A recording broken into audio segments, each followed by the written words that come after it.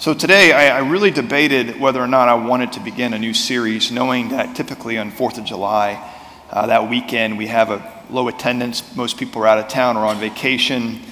And I really felt heavily that God was saying, why are you going to wait? You know, those that need to hear are here. Those that are watching online that need to hear are going to hear. So go ahead and start that series. And I've been praying long and hard about this. I have read some books about this topic. I have studied a lot of things that are credible online, but also obviously the book that we need to go to study for preparation for messages like I'm going to preach on today is the Bible. Amen. And so I am doing a series on end times. This is something that's going to stretch me a little bit because there is a lot of different thoughts and interpretations about what is going to happen in these last days. And what God was telling me was, I don't want you to focus on those things. What I want you to focus on is the response of the church in those days. And I think that's important because it's kind of weird how on this side of the church we have a lot of young believers. And then yes, Jan, amen. And then,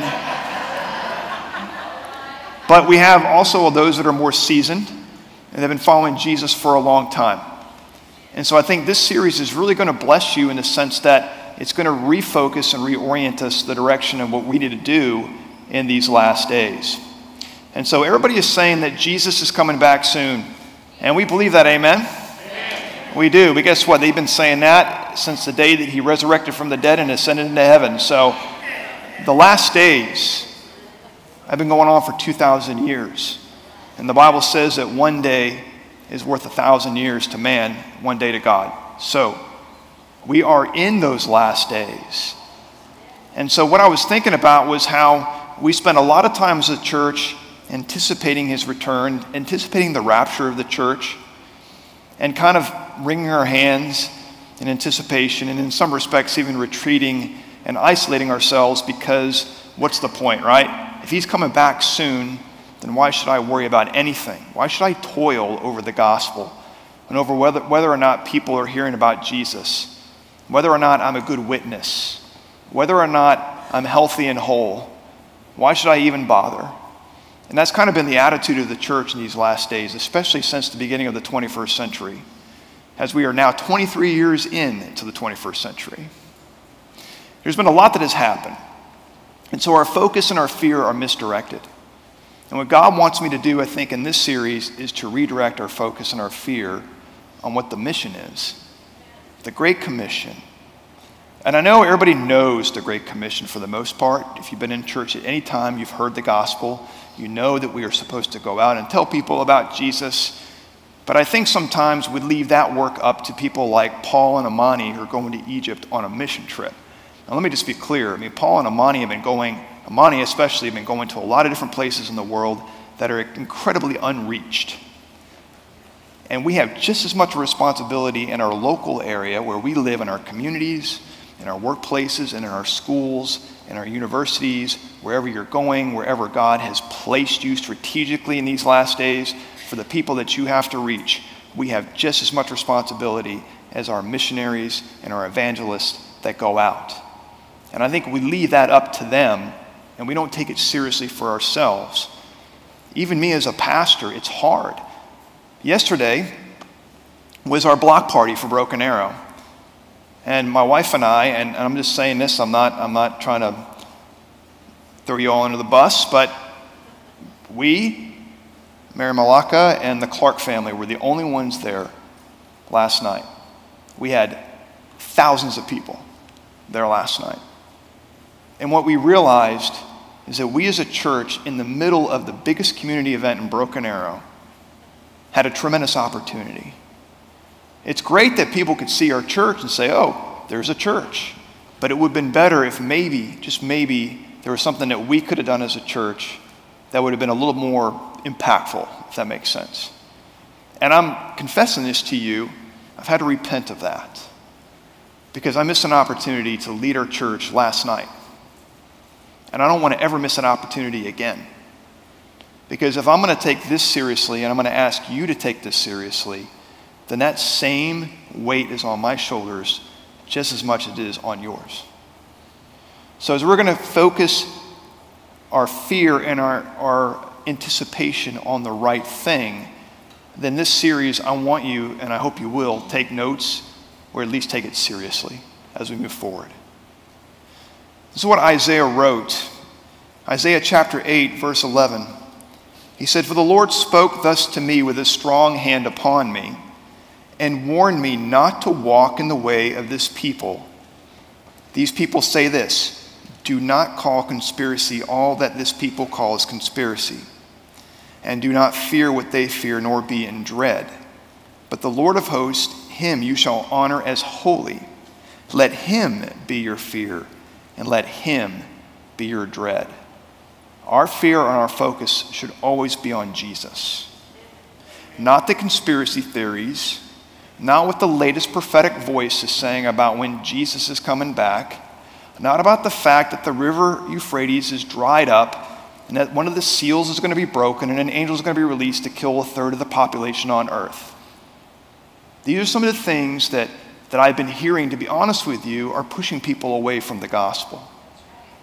These things are being trumpeted more than "for God so loved the world." And that is concerning to me. We are a distracted church, not home church, but the entire church, in my opinion. We are distracted, especially in the non-denominational charismatic circles. The world headlines, social media, those things, they are clickbait, they are fear-mongering, and they want your attention. They want your money.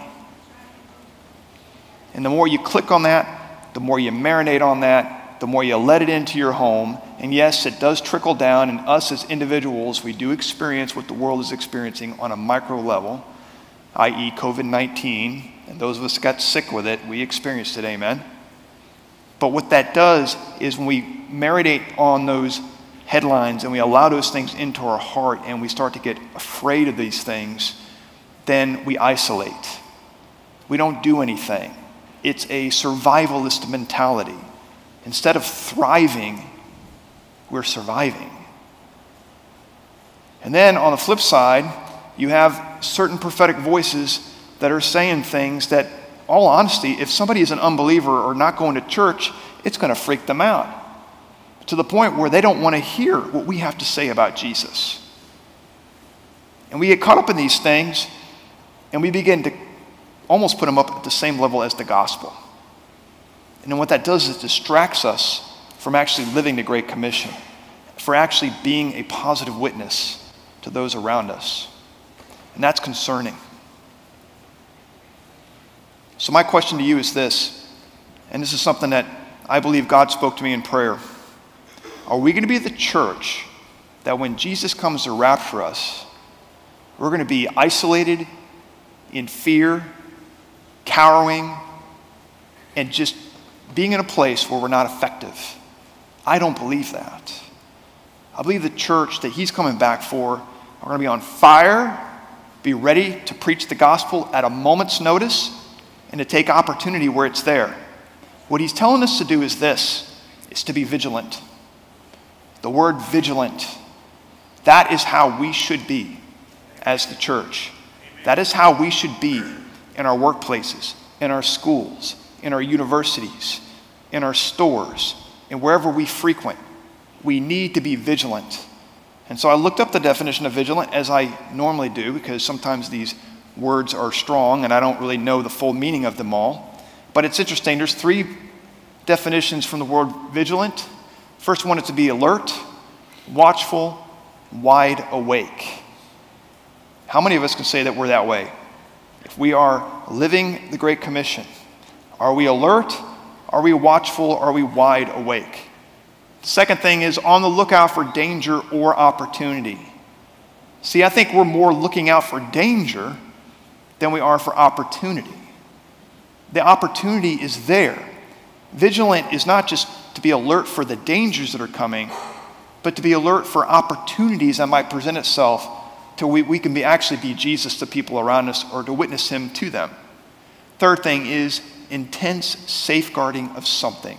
I thought that was interesting too. What are we supposed to safeguard? Folks, we're supposed to safeguard the gospel. We're supposed to safeguard the Word of God, which, as I've gone and studied more and more about this topic, it's horrifying to me. As we're looking at the Word and we look at it through the world, through the lens of the world, we're seeing that the Word is being twisted, that things are becoming more acceptable, that the Word is not even being obeyed. And it's absolutely horrifying to me. So with these three things, we can be vigilant. We can be alert.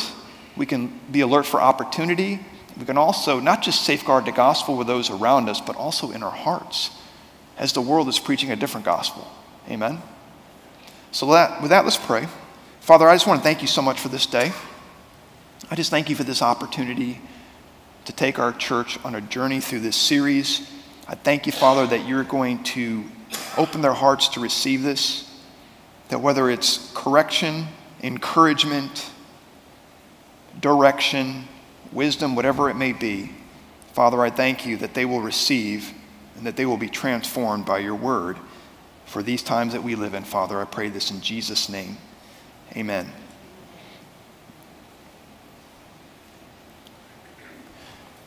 I got saved in September of '96, and I remember the fire that God gave me when I got saved and how I told everybody about Jesus. And I wonder how many of you remember that, the day that you got saved. See one hand, thank you. See, oh yeah, okay, good. I appreciate that. Those first days after you get saved, the reality of God taking you from death and moving you to life because you've placed your faith in the only way, and that is Jesus, that reality hits you, and then that fire, as the Holy Spirit takes residence up in you for the first time, that fire is just brewing, right? It's on just this flame that you can't contain.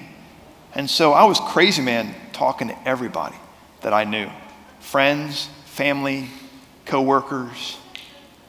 And there's one individual that I did call almost pretty immediately, and it was my best friend, and I've told you all about him before. Maybe some of you have heard this, maybe some of you have not, but when I told him about receiving Jesus, he told me, I don't believe in any of that stuff. And then I went further and said, well, Jesus is coming back soon, and if you don't receive him, then you're going to go to hell. And I started talking about the last days and how there's going to be fire and brimstone, and then if you're an unbeliever, you're going to be cast in the lake of fire for all eternity, where there is weeping and gnashing of teeth. And he basically just wrote me off from that point. He didn't want nothing to do with me. This has been 27 years, and this is a guy that I grew up with since I was a kid. This is a guy that we did everything together. This is a guy that I went in the military with, who was my best man at my wedding, my classmate at VMI. I mean, you name it. He was my brother, and the only thing that didn't make him my brother was the fact that we weren't blood. But we might as well have been. And there's some instances where I still do talk to him from time to time. It's usually once a year I might trade a text message with him. But he knows where I stand, and I know where he stands. The problem is what I told him on that day, the fire and brimstone, the lake of fire, you're going to hell. Look, it's all true, but it's also the way that I delivered it. And it's the way that in that relationship as me being a new born-again believer, I should have maybe taken it just a little bit slower before I got to that point of the lake of fire. Do you get me?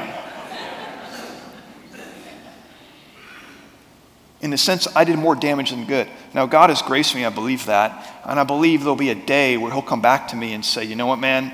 I need you to talk to me more about this Jesus thing because I need something to happen.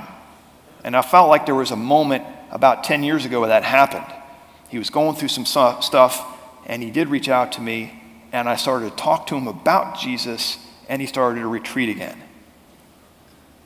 What I'm saying here, the point that I'm trying to say is the message of the gospel is love. And sometimes I think us as non-denominational charismatic believers, we portray the gospel as wrath. And it's true. Those that don't receive Jesus, listen, I don't care what the universalists say. Those of us that don't, we are going to experience hell for all eternity. And we don't want that. Like, I wouldn't wish that on my greatest enemy. And guess what? Guess who's the enemy of God right now? Those of us that are unbelievers. So that when you receive Jesus, now all of a sudden you become a friend of God. You become part of his family, right? And so he's willing to extend the olive branch to us through Jesus. We should be willing to do the same thing to those that are around us and do it in love, grace, and mercy. Yes, we talk to them about sin. Yes, there's a time when we talk to them about their lifestyle and how Jesus is going to change that lifestyle, and let me help you with that if you need to talk to somebody about that. There's all of that, but going straight to the lake of fire, the fire and brimstone, and I guess in this world, in this day, the headlines about all these things prophetically that are happening and how we're in the last days and how these seals are broken and how all this stuff is going to happen and how Russia is this and how the Antichrist is going to be this person, and all of a sudden we have just put ourselves in a position to where we're ineffective to lead in love, and instead we're leading in wrath and fire and brimstone. And I think because of me with my friend, I've pushed him into that place. And it's only going to be by the grace of God and through prayer and through the interceding of the Holy Spirit that he's ever going to be reached. And that's what I want us to do as a church, to be in prayer, to be led by the Holy Spirit, and to guide our words so that when we interact with people, they'll know that we truly are from Jesus, that we truly do represent him. They won't understand it at first, but eventually they will. But if we come out swinging with the fire and brimstone, the lake of fire, the headlines of the news, and how we're close to the end, they're going to write us off. And that's what I want to avoid. So how are we to respond to these days? The last 23 years, we had Y2K. I know some believers who went out and bought property in the middle of nowhere because of it. We have war in the Middle East. We have war in the Ukraine. We have all these things that are happening. It's clearly showing us that we're getting close and close. But it's weird because I've looked at history, and there have been times where it's been worse than where we are now. But yet, for some reason, we're still freaking out about it. It's time to walk away as a church from the fear-mongering. It just is. Let the world do what it's doing. Let history repeat itself, because it is. We've had a lot of wars in this world, and it's going to continue until the day that Jesus comes back and establishes his kingdom. It's going to continue. So why are we afraid of it? Why are we distracted by it? Why are we allowing the enemy, the devil, come into our hearts and into our minds and persuade us to retreat and isolate? Because the end is near. It's ridiculous. We shouldn't do that. It's time to walk away. It's time to walk away. And I'm going to tell you about somebody who walked away from something, and that's Jesus. Matthew 24, if you would turn there.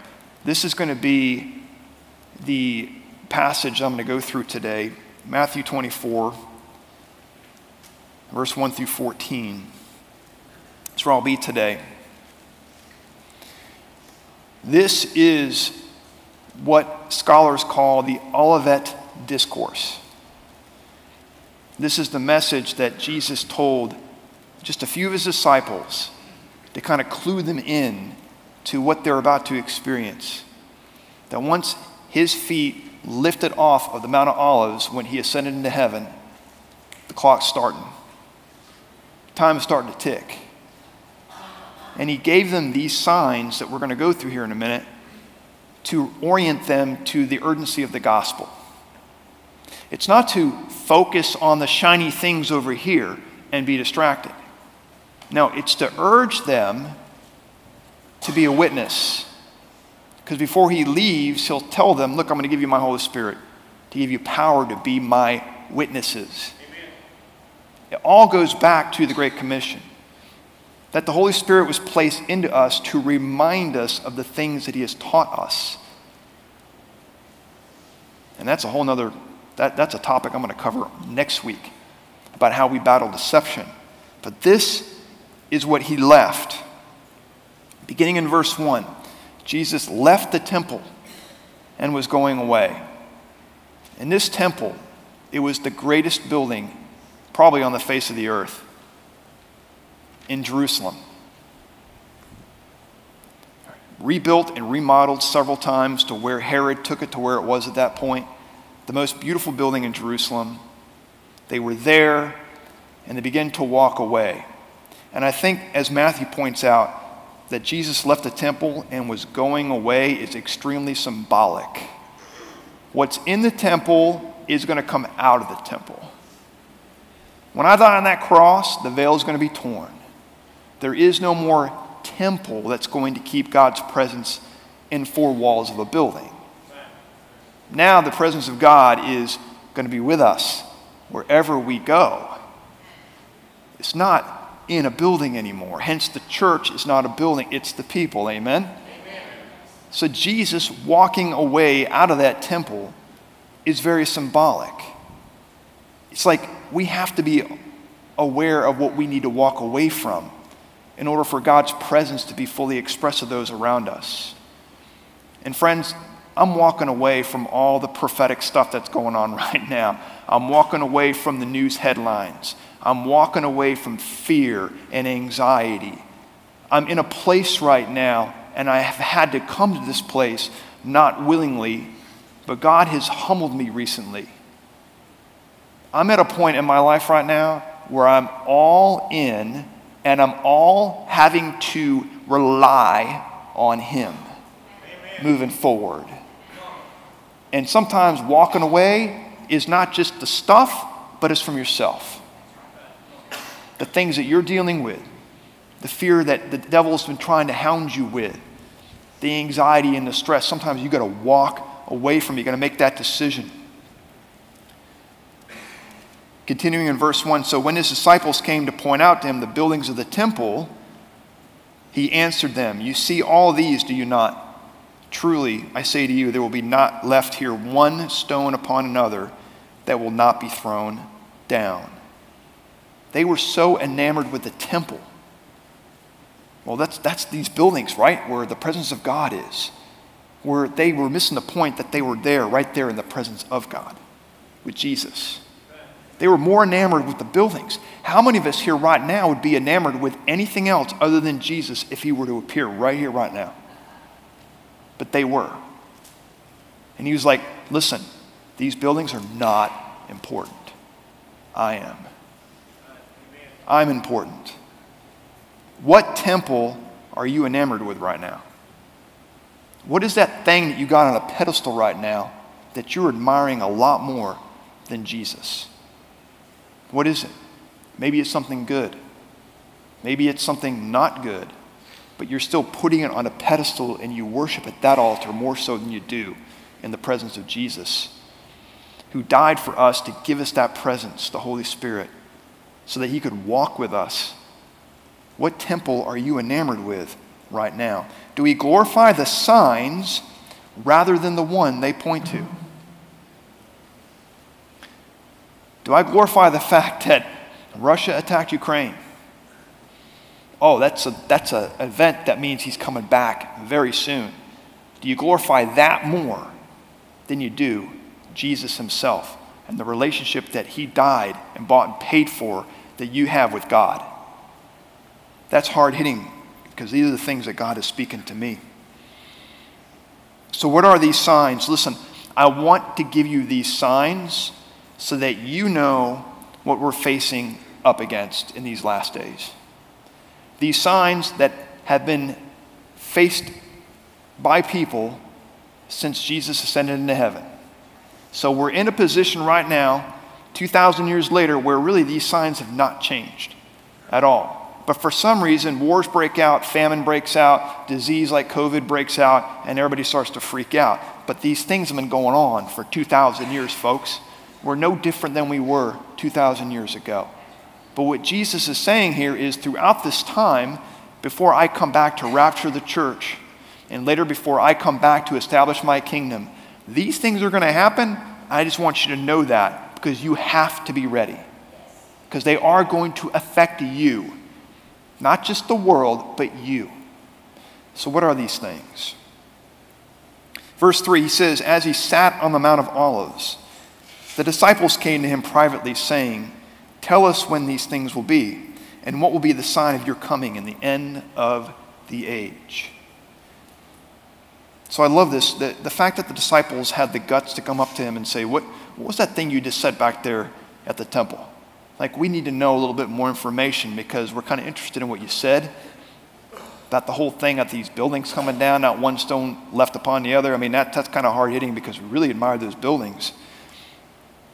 And he took Peter, John, James, and Andrew and had a private discussion. And you have to understand this. We're almost to the point where he's going to go to the cross. So he's had a good couple of years with these disciples. He's had a relationship with them to where he can lay this thing out in a loving way. The end of the age that they were concerned with was the here and now. And I find that interesting too, because I think we as the church are more concerned about the end happening right now.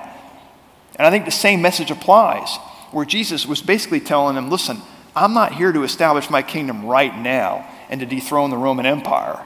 No, it's going to be a little ways down the road. You have some work to do. And I think he's telling us the same thing now. Wait a minute, I see all this stuff going on. You need to come right now, Lord. He's like, it's not time yet. Could it be? Sure. Could it be tomorrow? Could it be today? Could it be 20 years, 100 years from now? Could. The point being is, don't worry about when the end is. You got stuff to do. So verse 4, he answers them. He says this, see that no one leads you astray. Out the gate, the first thing that's going to be going on these last days that we're in, that we've been in for 2,000 years, is people trying to lead us astray. Lead us astray from what? From the mission. The Great Commission. From being a witness. From living a holy life, which sounds very religious, but it's really not. Keep us from following Jesus. And there's so much garbage out there right now. But he says, see that no one leads you astray. For many will come in my name, saying, I am the Christ, and they will lead many astray. There's a lot of people that claim to be Messiah. There's a lot of people over the history since the day that he ascended into heaven that claim to be some sort of Messiah. All that does is lead people away from the truth and lead people away from preaching the true gospel. So here are the three signs, and this is the very first one. This one is called deception. The leading astray is deception. There's going to be three D words that I want you to see in this passage. The first one's going to be deception, if you're taking notes. Next one's going to be destruction. And the last one I'm going to cover is disaster. Three big words that causes a lot of fear, but really shouldn't, because Jesus said it's going to happen. Therefore, we have to have the comfort that if he knew it was going to happen, then we also know he's with us while it's happening, right?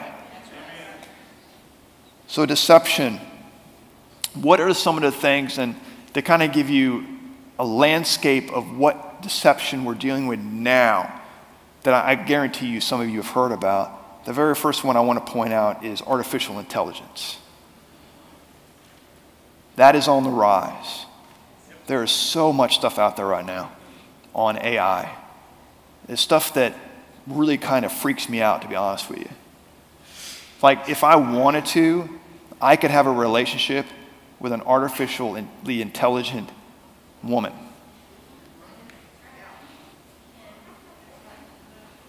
Which, by the way, would be adultery.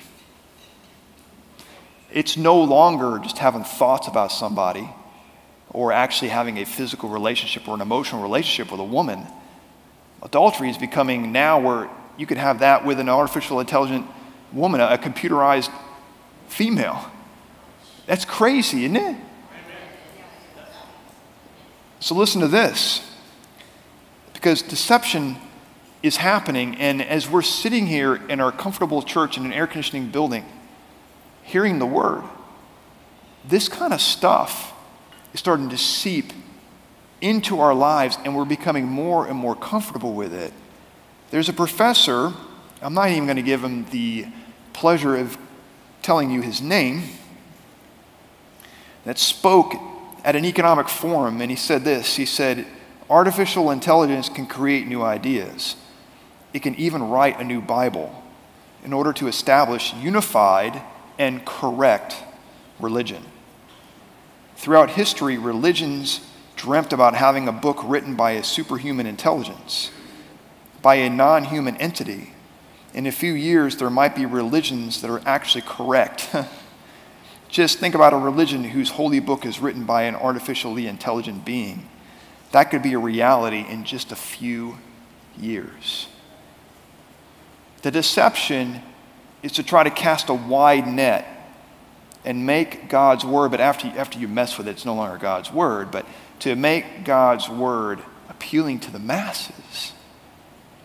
Like the devil is doing his best, as he has done with Jesus and with all of us, to try and twist the word so that we will fall, that we will be led astray. Conspiracy theories. There's a lot out there. A lot out there. They are designed to create fear. They are designed to distract us off the Great Commission. I don't even know why this happened last night, but I had somebody come up to me and tell me in 6 months, China is going to release a new pandemic. I'm just like, I'm sorry? Yeah, you better be ready, because in 6 months I heard that China is going to release a new pandemic, and we can't afford another lockdown. And I'm like, where on earth are you hearing that? And why is it you're even listening to something like that? Like, I can't control what China does, but I can control what I do. I can control what I do with that information, and I can control how I respond to something like that. And you know what? I should have said, why are you listening to that garbage? But I didn't. I graced that person. But the point is, yeah, I know. Thank you, Becky. I should have. But the point is, that's the kind of stuff that's floating around out there that causes the fear and isolation, and it's affecting the church. Universalistic teaching. There are several. There's a lot of universalist pastors that are out there. Some that were evangelical, but now they've moved over to the side of there is no hell. Whoa. So now we're not talking about just leading believers astray, but leading non-believers astray, which makes it even more important that we're focused on the mission. Amen. And then you have one of the largest denominations in the world, redefining marriage, and how that church is split now. And I praise God for the churches that made the right decision, but it's happening. These are the signs. Jesus said many would be led astray. So as these things are happening, I'm actually becoming more and more comfortable where I'm at in life. I'm not freaking out because he said they were going to happen.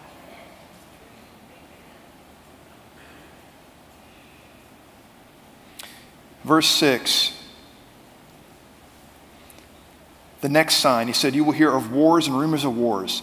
See that you are not alarmed, for this must take place. But the end is not yet. For those of you that were here about a year and a half ago, I actually preached on this passage. And I really said how much I loved the but in this passage. Amen. Because after that, he says the end is not yet. Some of us are acting like the end is here. But the end is not yet. So the wars and rumors of wars are happening. He said in verse 7, for nation will rise against nation, and kingdom against kingdom. So we're seeing outright global warfare, but we're also seeing wars between ideologies as well. Let me give you an understanding of the second sign of the end of the age, for the end is not yet, is destruction. That's the second thing. There has been many wars and rumors of wars beginning in the earliest 20th century to today. I'm just going to cover that period of time. We're talking about World War I, World War II, Korea, Vietnam, Desert Shield, the War on Terror, 9/11, Iraq and Afghanistan, Russia versus Ukraine. Ever since the beginning of the 21st century up to today, there have been 105 million deaths worldwide. That's a lot. But as Jesus said, the end is not yet. until you and I are either dead and we're absent from the body and present with the Lord, or he comes back and raptures the church. Whatever happens first, we still have to be on mission. We cannot allow the wars and rumors of wars to affect us. He said in verse 7, here's the third sign, there will be famines and earthquakes in various places. These are disasters. The world says it's climate change. The Bible says, Jesus said, these are disasters. Famines and earthquakes, they're going to happen. It's not something that man has done. It's the nature of the curse that we live under. The world is still under that curse of sin until Jesus comes back and establishes his kingdom. We're still going through these cycles where there's going to be famine and there's going to be disasters. 6 of the greatest earthquakes ever recorded in history was in the 20th century. Give you an understanding. The Great Chilean Earthquake of 1960, 9.5 on the Richter scale and lasted for 10 minutes. It created a tsunami that reached all the way from South America to Hawaii and devastated Hilo, which is a city in Hawaii on the East Coast. Largest tornado ever recorded was just 10 years ago in El Reno. The El Reno tornado was 2.5 miles wide, 300-mile-an-hour winds. The greatest famine in human history happened in the 20th century. It was the Great Chinese Famine from 1958 to 1962. 30 million people starved to death. 33 million either lost their baby or postponed having a family. So in other words, it impacted people directly by killing them, but also ensured that generations would be affected thereafter. That's pretty tremendous. Disaster happens, destruction happens, deception is happening. The end is not yet. These things are signs. He goes on in verse 8. He says, all these are but the beginning of birth pains. So we're in this period right now where it's like if you're pregnant or you've been pregnant, you know what it's like. The birth pains start to come as we get closer. And I don't want to spur anybody to deliver right now by saying this, but because I know there's people in here that are pregnant, as you get closer, those are getting closer and closer together. These pains, these contractions, to signify that we're getting close to a point where there's going to be a birth. So Jesus is saying that all these things are but birth pains, signs that he is close to coming to rapture the church. The morning sickness is tough. Can I get an amen? The weight gain is tough. Getting comfortable is tough. The birth pains are tough, but the labor and delivery trumps them all. Am I right? So we're in this period of time right now where these birth pains are getting closer and closer.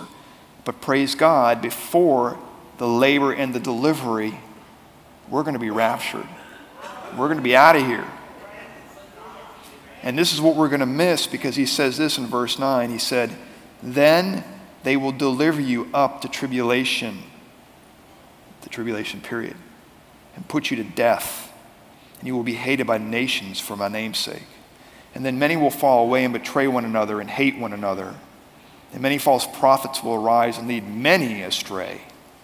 And because lawlessness will be increased, the love of many will grow cold, but the one who endures to the end will be saved. Amen. There is one thing standing in the way of the end, and that is the gospel being preached throughout the world.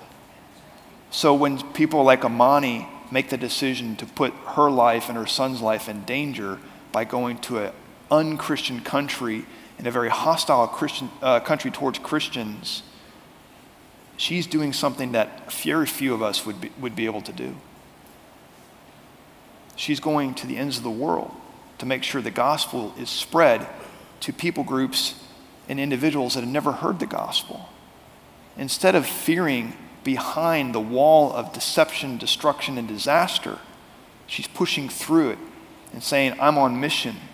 I've got to reach the people Because honestly, church, if we really want Jesus to come back like yesterday, we got to get the word out. And I'm not talking about just on a street corner thumping our Bibles. I'm talking about our personal interaction with people. How are we carrying the witness? How are we allowing that light to shine to other people? Because he said in verse 14, and the gospel of the kingdom will be proclaimed throughout the whole world as a testimony to all nations. And then the end will come. This requires vigilance. Remember to be alert, watch for opportunity, and to safeguard the word. This comes to fearing God, not fearing the signs. The last passage is Philippians chapter 2, verse 12. This is it. This is how we are to be vigilant. Paul is in a Philippian jail. A Roman jail, He's writing this to the Philippian church. And it's interesting to me because, in my opinion, when I'm looking at this, I see Jesus. Like Paul is almost representing Jesus in the sense that he is gone.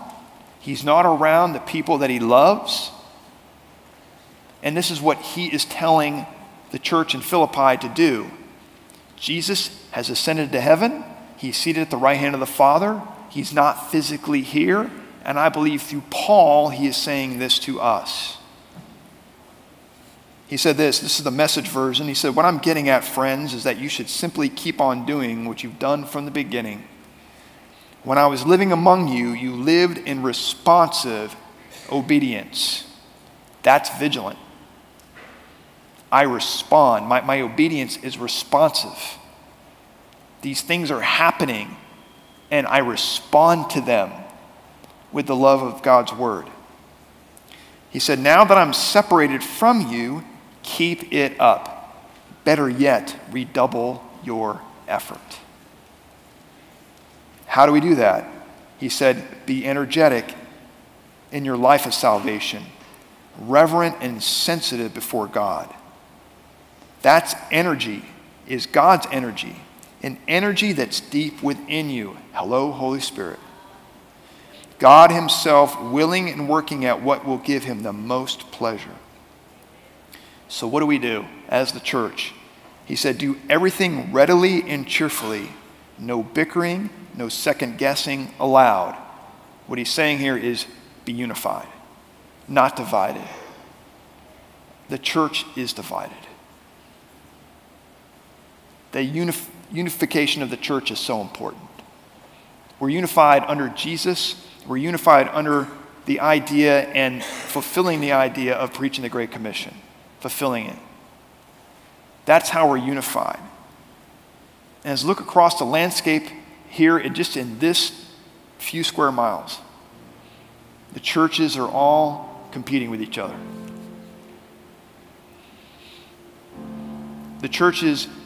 The people in those churches are competing with what the world is saying too. There's this sense that we're not really unified. And I believe that day is coming where there'll be greater unity in the church. He says, go out into the world uncorrupted, a breath of fresh air in this squalid and polluted society. In other words, he's saying, let your light shine. That Jesus said, we're the light of the world. Let that light shine. Provide people with a glimpse of good living and of the living God. Carry the light-giving message into the night, so I'll have good cause to be proud of you on the day that Christ returns. I don't know about you, but when Jesus comes back, I want him to be proud of what I've done. I want him to be proud of what you all have done. That anticipation of him coming back soon should drive us to do more and more to fulfill the mission.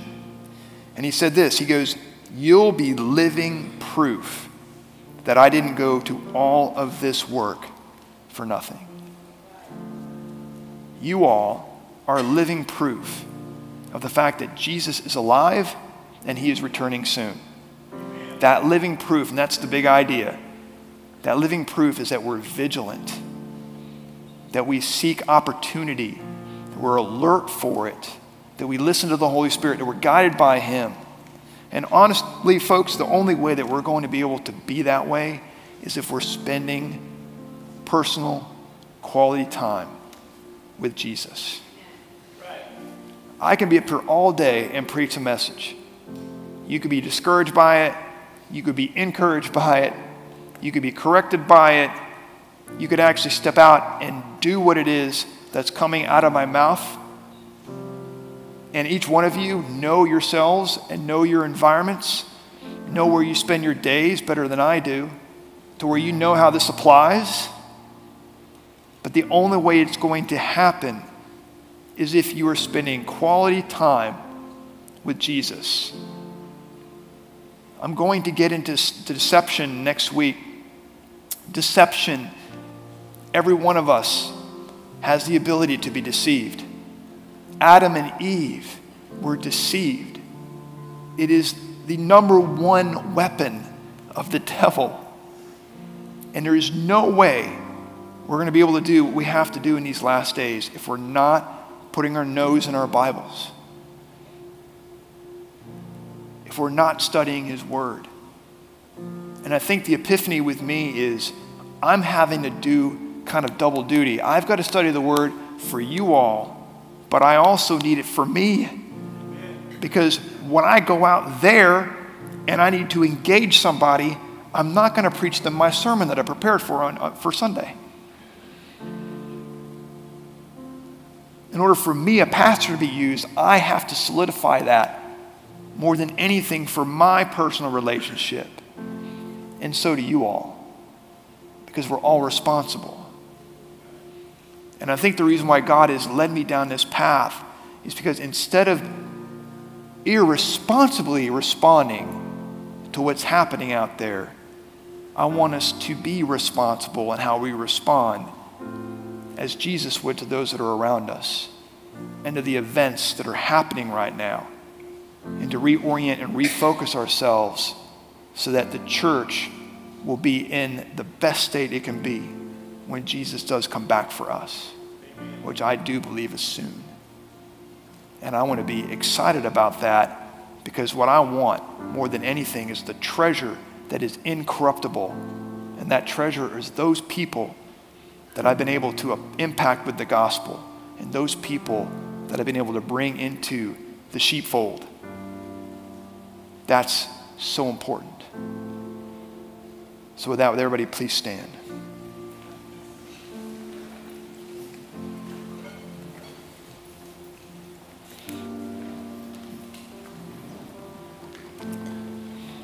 With everybody's head bowed, nobody looking around.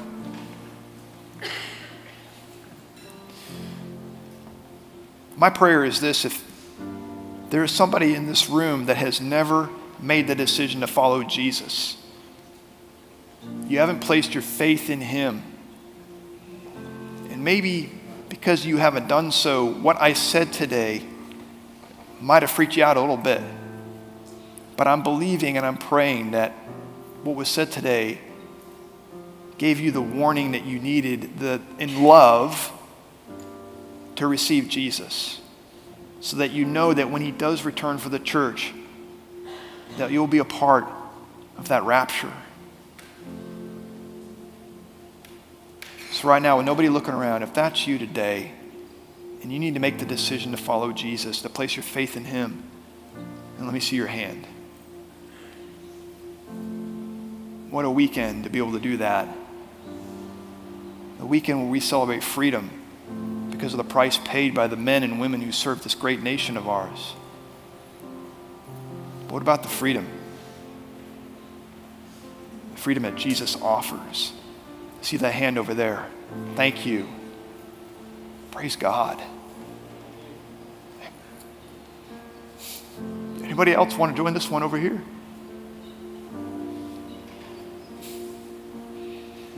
Anybody else?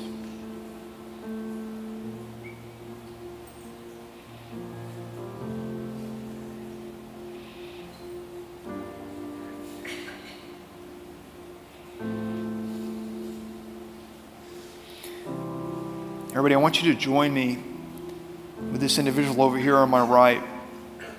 And I want you to say this with me. For that person that raised their hand, if you believe what it is that I am saying, not just from your mind, but also your heart. If you say this and you truly believe it, then at that moment, you transfer from death to life.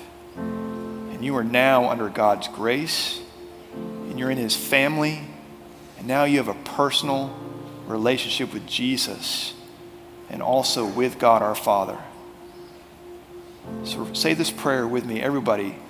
Father, we thank you for this day. I admit that I am a sinner. It's only by your grace that I am forgiven.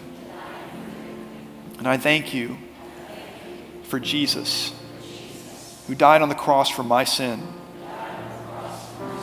and who resurrected from the dead 3 days later. I believe that, and I ask him to come into my life. I receive him, the gift of eternal life, and I ask him to lead me all the days of my life. And I pray this in Jesus' name. Amen. Amen. Hallelujah. Hallelujah.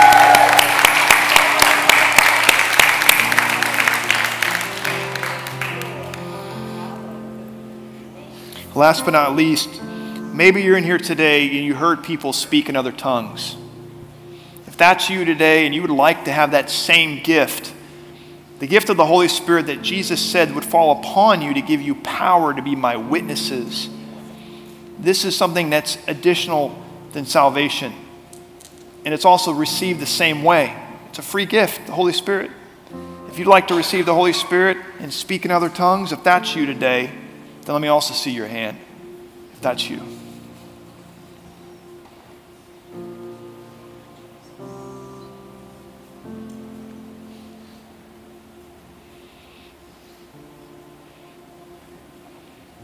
Praise God. Praise God.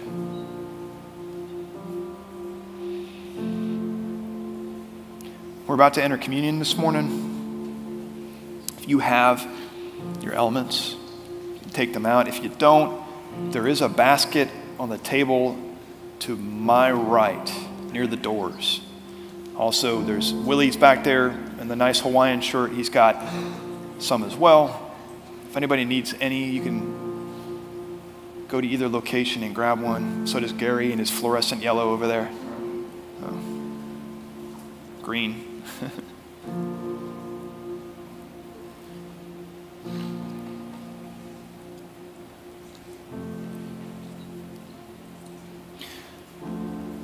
On the night that Jesus was later arrested, I like to paint it this way. He had his last supper with the people that were most important to him, his disciples.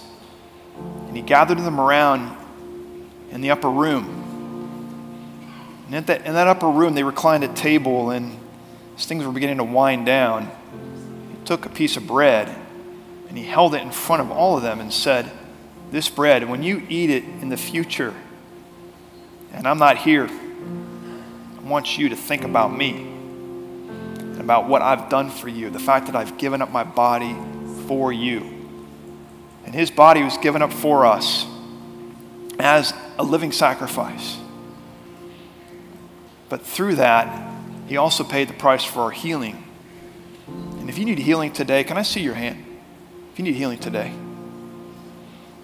Man, today, I know if you have ever suffered health issues, and it seems like it's been months or years since you've been healthy and whole, and every day is a battle, then today, lay the battle down. Say, "Lord, by your stripes, I am healed." Let this be the day. We just had somebody receive salvation today.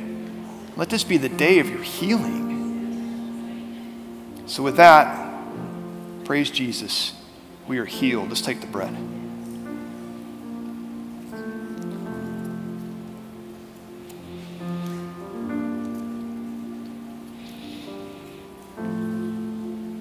Then he took the cup and he said, this cup of wine represents the new covenant.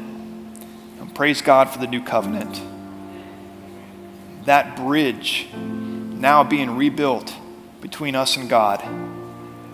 The new covenant. This cup represents it. And the fact that in the new covenant, my blood will be poured out for you. And his blood was poured out for us on the cross. Amen.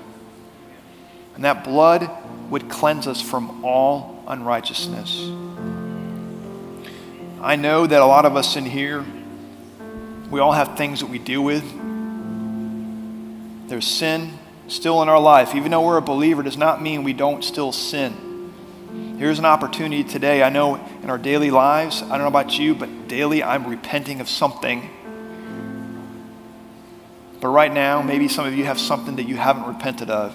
And if that's the case, confess it before Jesus right now and ask God the Father to forgive you, because we are cleansed from all unrighteousness because of his blood. Father, we just thank you for that. Let's take the cup together.